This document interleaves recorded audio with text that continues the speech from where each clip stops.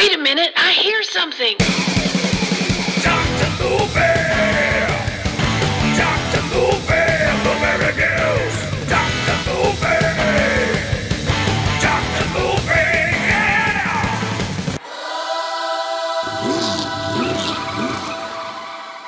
What's happening, everybody? Welcome back. It's another episode of Dr. Movie. I'm your host, Rick, and as you can tell, the car is not running like it normally is. This show is done from behind the steering wheel of my vehicle, which is currently not running. And on purpose, though. I'm on my lunch break. And I thought I'd just go ahead and kind of knock this one out for you. Got to check out a movie from the mid-90s, which is always questionable, right? Just because there just wasn't really a lot going on in that time frame that really holds up. But this is kind of a hidden gem, and I'd never seen this before, and, you know, it's got its issues for sure. But at the same time, it's a lot of fun. We are talking about The Demolitionist from 95, sci-fi action flick, and directed by Robert Kurtzman. Now, Robert Kurtzman may not be a familiar name to him. Is to me. He was one of the main people behind K&B Special Effects. So K&B did the Evil Dead stuff, a lot of stuff. I mean, him, Nicotero, all these guys, they've gone on to become, you know, well, they're following Savini footsteps as basically as, you know, breaking out and becoming directors and stuff. So, because I was watching this and I didn't realize Kurtzman was the director. I was like, man, whoever made this knows a lot of people, because they shoehorned a lot of people in here. You're like, how did they get them? And how did they get them? So that's what makes this movie interesting, is it's not a great movie, but the cast is like a horror fan or a B-movie fan's dream. And so that's why I'm thrilled about talking about this one. It does only have a 4.3 out of 10. I enjoyed it more than that, you know, so we'll see. Let's do a synopsis. A biologically engineered crime fighter targets an arch enemy responsible for her partner's murder. Yeah, it's real basic. If that sounds familiar, this movie is RoboCop. That's the easiest way to put it. This is female RoboCop, with a little dash of The Crow in it. That's the best way I can describe it. Looking at our list here of why to watch, it's intense, thrilling, and violent. Well, yeah, that's very much.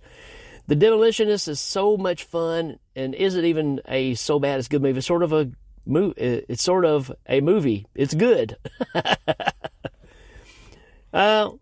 Yeah, it's not bad enough to fall in that category.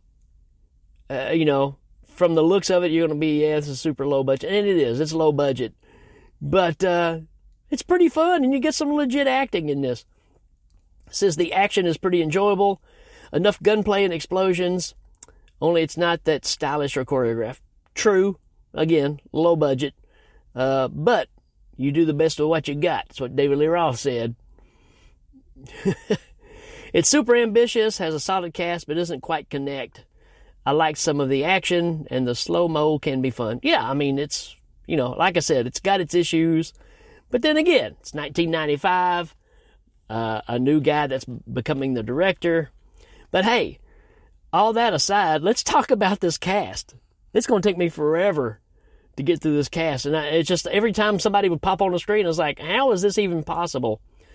We start off with Nicole Eggert, right? Star of the movie. She's the Demolitionist.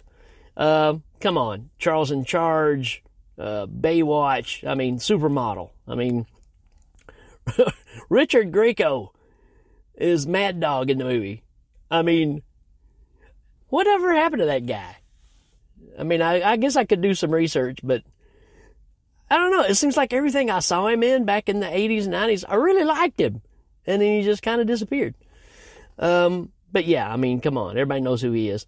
Bruce Abbott's in this, right? From Reanimator. You know, solid dude.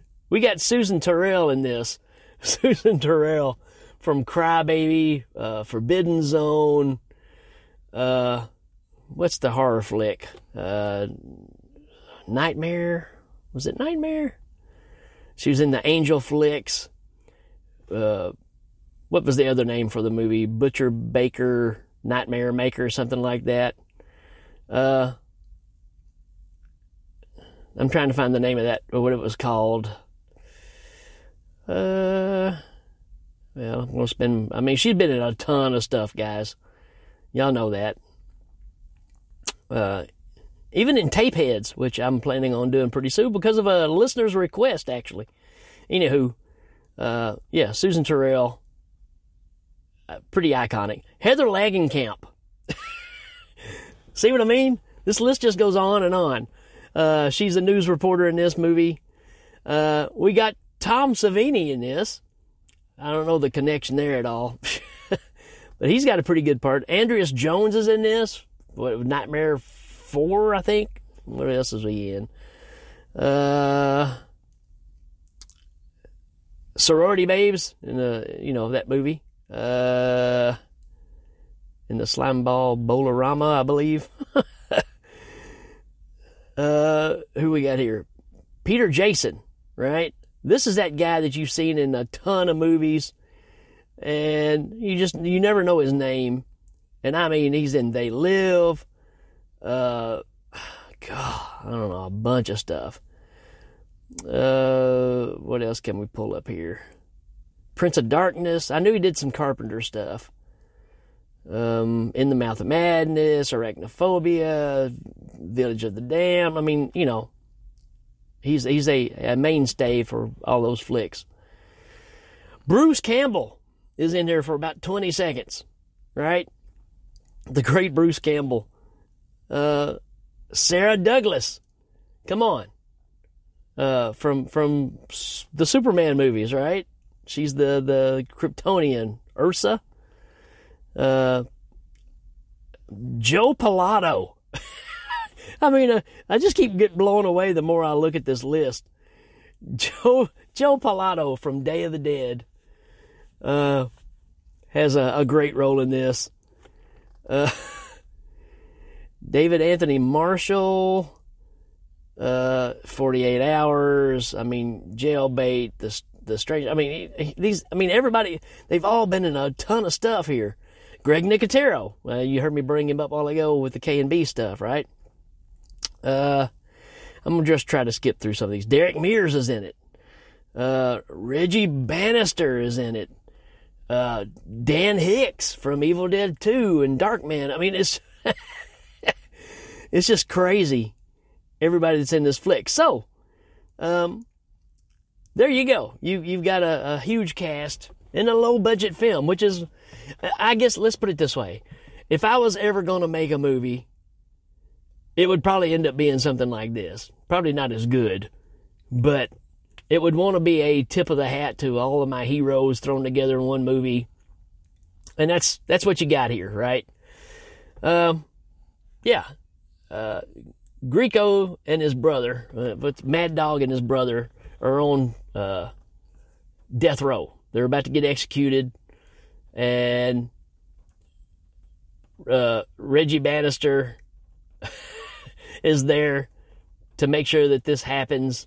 He's kind of the officer that's in there with them, him and a priest, and something goes wrong, and they end up throwing the priest and and Reggie Bannister in the electric chair and frying them instead. Then Mad Dog's brother gets killed from, I don't know, I think it's from electricity from, I think one of our people getting electrocuted used the bathroom to some degree, and I think he steps in it and dies from getting electrocuted. I may be wrong on that, but it's what it seemed like that's what happened.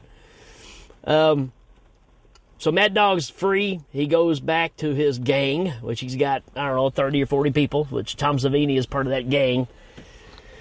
And he's, regrouping everybody and taking back over the gang and, going back to the living as it was before.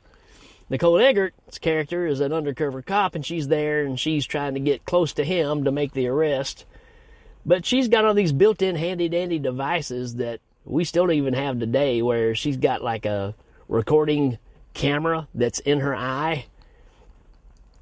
I say we don't have it. She's got a communication device, which is the earring, and she's communicating with her fiance. And they're both working for, the city or whatever. And they're trying to make a big bust. Well, things go wrong. They get captured. And her fiance gets shot in the head, and she gets strung up and left for dead. She pretty much is dead.